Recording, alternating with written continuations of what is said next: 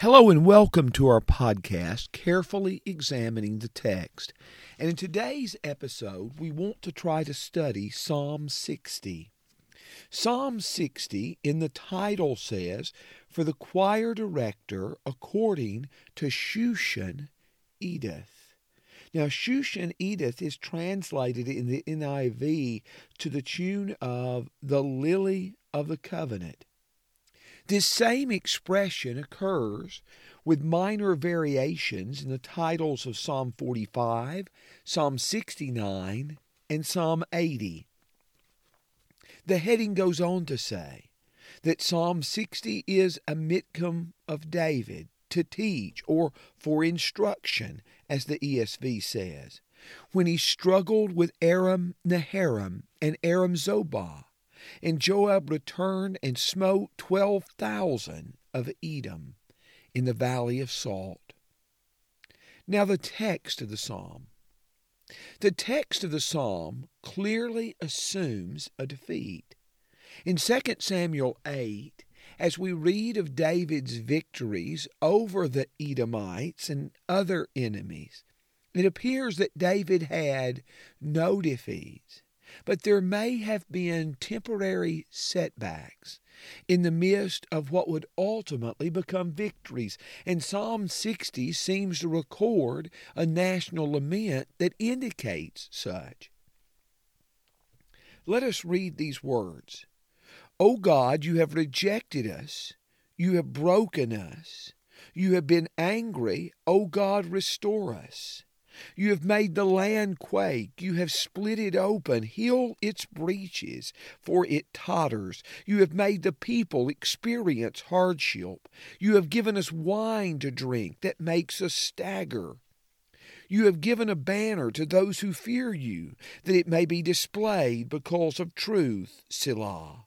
That your beloved may be delivered. Save with your right hand and answer us. God has spoken in his holiness.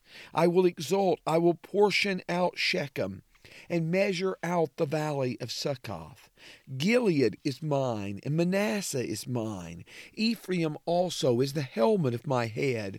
Judah is my scepter. Moab is my washbowl. Over Edom I shall throw my shoe. Shout aloud, O Philistia, because of me.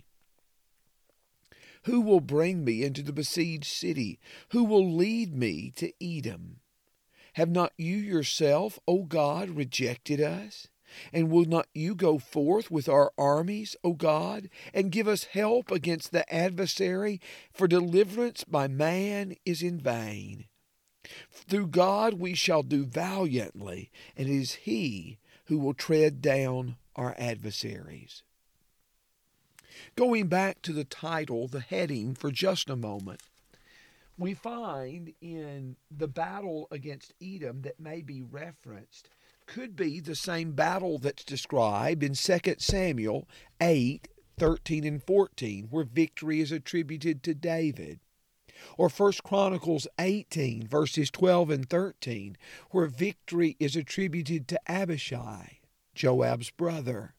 But here in the title, Joab is mentioned, and 1 Kings 11, verses 15 and 16, may refer to the same incident, and it mentions Joab as the one who defeated the foe. But whether it be David, the king, or two of the commanders, Joab or Abishai, all were instrumental in this particular battle. But there is a community lament. Most of the pronouns in Psalm 60 are first-person plural, we and us. You notice the exception to that in verse 9, as me is mentioned a couple of times.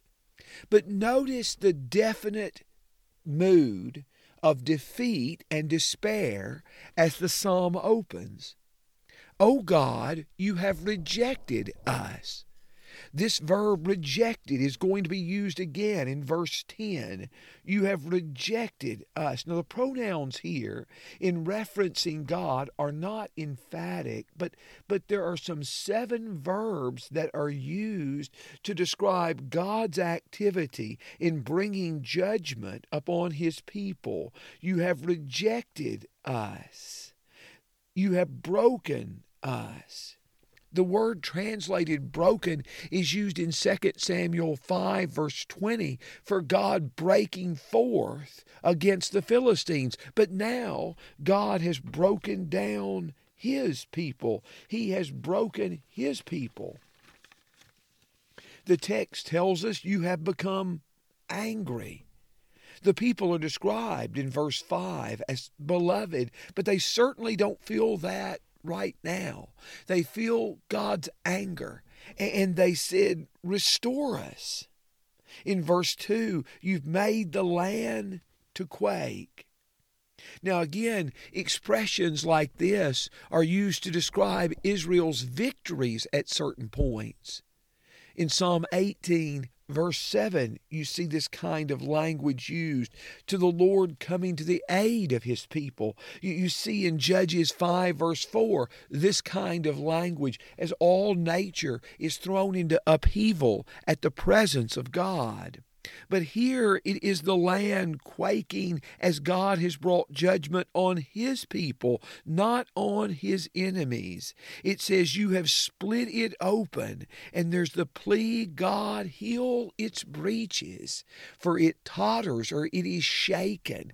The word translated totters in the New American Standard here is the word that's translated shaken, and I will not be shaken, in passages like Psalm 15:5, Psalm 16:8, Psalm 17:5.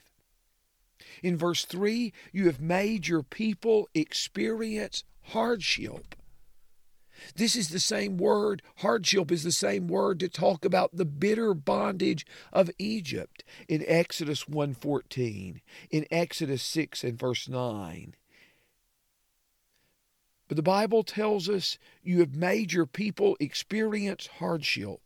You have given them wine to drink that makes them stagger. Isaiah 51 verses 17 and 22 talks about a cup in the hand of the Lord, which can cause those who drink it to reel and to stagger. The same kind of picture appears in Jeremiah 25 verses 15 through 28. Generally, this is a picture of judgment on God's enemies, but here it is a picture of judgment on God's people. Now, the mood of verses 1 through 3 is definitely one of darkness and despair. The question is, does verse 4 continue that line of thought, or does it begin to offer a first rays of hope?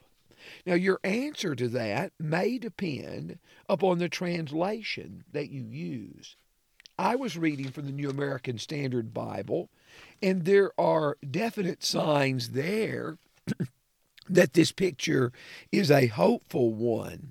You have given us a banner to those who fear you, that it may be displayed because of truth. One of the difficulties is the word that is used and translated truth in verse 4 is only found in one other place in the Old Testament, in Proverbs 22 and verse 21. The Septuagint actually understands this as because of the bow. That's the way it understands this particular term, because of the bow. And verse 4 may be a continuation of this description of judgment. For example, you see a passage in Jeremiah 4 and verse 6 of people fleeing to the city of Jerusalem in a time of judgment. They are fleeing to the city, and so the banner and the fleeing there is not one of victory, but one of defeat. And it may be that verse 4 continues that line of thought. So verse 4 is very difficult.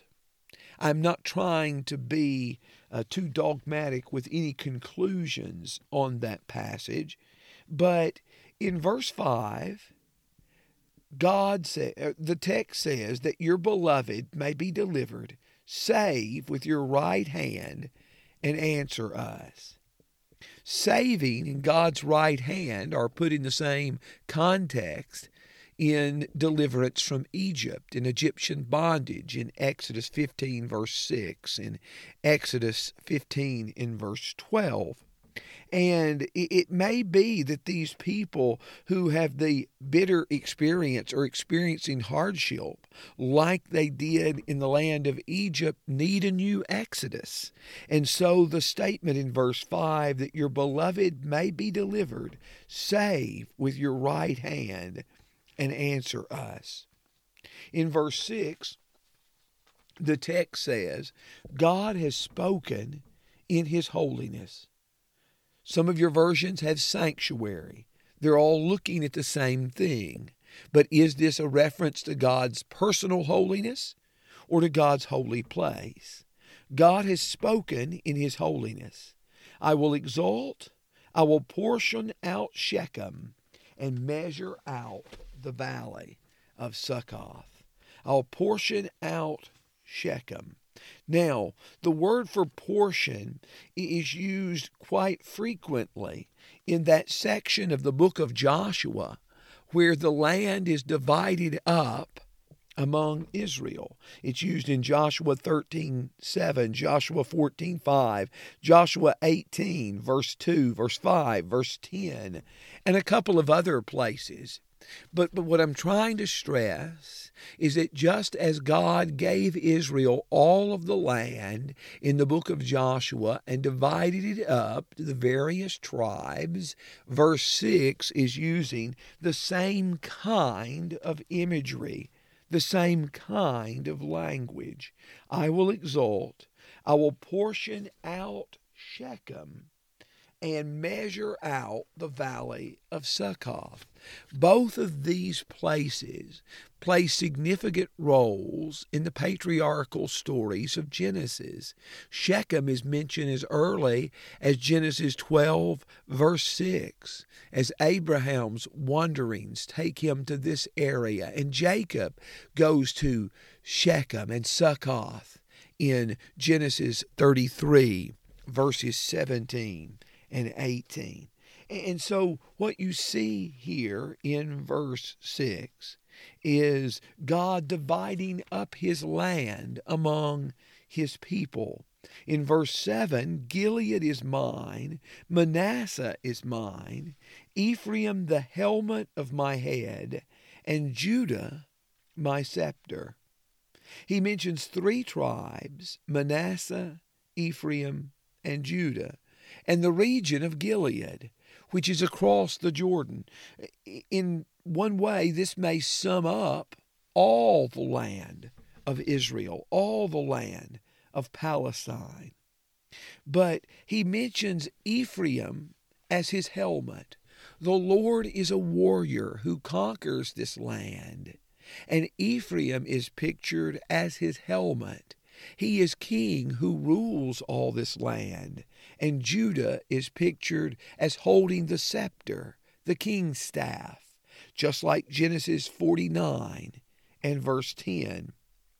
But notice how differently the enemy nations are referred to in verse 8. While Ephraim is a helmet and Judah a scepter, in verse 8, Moab is a washbowl.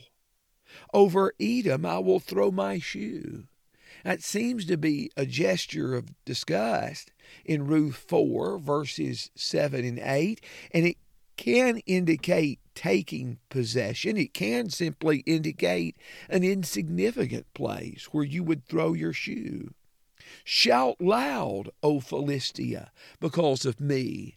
Now, at the end of verse 8, the New American Standard pictures Philistia as doing the shouting. but it may be that God is doing the shouting here. Verses 6 through 12 or really verses 5 through 12 of Psalm 60 are going to be repeated in Psalm 108, verses 6 through 13. And in those passages of Scripture, you see, over Philistia I will shout, Psalm 108, verse 10. This seems to fit the context better. And so Psalm 108 may carry the better reading that God was going to shout in victory after defeating Philistia. So these enemies of God's people are conquered. All the land of Judah is God's, and he rules over it with his scepter. So this is what God spoke, that God would be dominant over all peoples, that God would conquer all peoples. But how do they face the crisis of the moment? In verse 9, who will bring me into the besieged city? Who will lead me to Edom? The answers to those questions could only be God. They recognize a crisis, and they recognize that they can turn nowhere for help except to Him. In verse 11, oh, give us help against the adversary, for deliverance by man is in vain.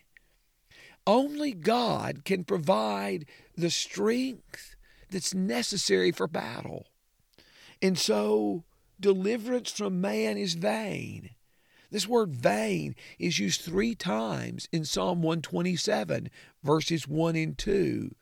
Except the Lord build the house, they labor in vain who build it.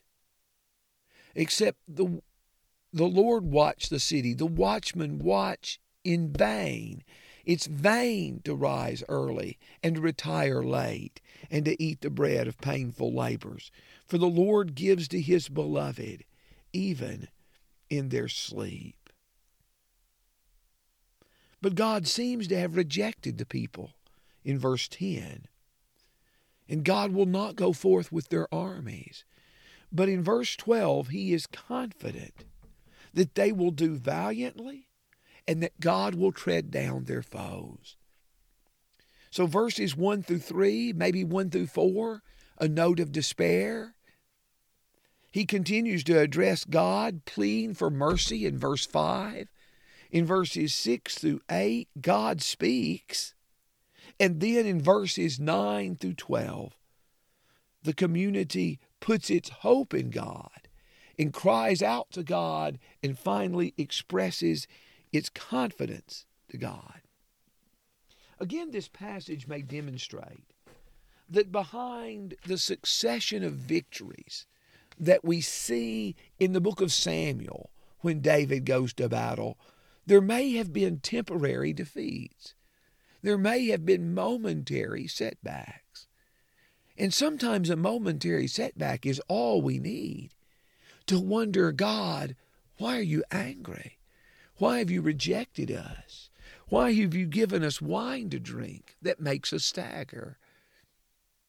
But ultimately, faith is exercised. We will do valiantly, and through God, we will tread down our adversaries. Now, how can we see Jesus in this psalm? I had a friend the other day tell me that he was thinking about that question and was having difficulty answering it. And then all of a sudden, when some began to comment on that, he recognized that you can see him everywhere throughout this particular psalm. Now, how could I say that? For example, in verse 3, you have given us wine to drink that makes us stagger. As in the Old Testament, the cup of God's wrath is a picture of God's judgment. Jesus is pleading with the Father, my Father, if possible, let this cup pass from me. Matthew 26, verse 39, Mark 14, verse 34 through 36. Jesus drank this cup of God's wrath that God prepared for the wicked. Jesus is the one who can heal and save, as you see mentioned in verse 2, heal its breaches. The word that's used here in the Septuagint is used to describe the ministry of Jesus in Luke 4:18 and 19, and how he heals those who are broken. It's also used in Matthew 13 and verse 15, that they would be converted and I would heal them. Jesus is God's beloved in verse 5, and was so declared in Matthew 3:17, Matthew 12:8, and Matthew 17 in verse 5. You see that. And you see the earthquake at the death of Jesus in Matthew 27 in verse 51, and in Matthew 28 in verse 2, the earthquake at his resurrection. It's interesting here in verse 2 of Psalm 60, the land was made to quake and split open for an Israelite defeat. But in Matthew 27, for the ultimate victory. And just as Judah is my scepter, Jesus sprang out of the tribe of Judah, the tribe from which the kings came, Matthew 1 and verse 1. Yes, Jesus can bring deliverance and salvation. Oh, in verse 11, deliverance from man is vain. But Jesus is God come in the flesh. He can bring deliverance. He can bring salvation. Let's read the text of the psalm as we close. O God, you have rejected us and you have broken us. You have been angry. O God, restore us. You've made the land quake. You've split it open. Heal its breaches, for its totters. You have made people experience hardship. You've given us wine to drink that makes us stagger. You have given a banner to those who fear you, that it may be displayed because of truth. That your beloved may be delivered, save with your right hand, and answer us. Verse 6, God has spoken in his holiness. I will exult, I will portion out Shechem, and measure out the valley of Succoth. Gilead is mine, Manasseh is mine. Ephraim also is the helmet of my head. Judah is my scepter. Moab is my washbowl. Over Edom I shall throw my shoe. Over Philistia I will shout aloud. Who will bring me to the besieged city? Who will lead me to Edom? Have not you yourself, O God, rejected us? And will not you go forth with our armies, O God? O give us help against the adversary, for deliverance by man is in vain. Through God we shall do valiantly, and it is he who will tread down our adversaries. May the Lord bless you.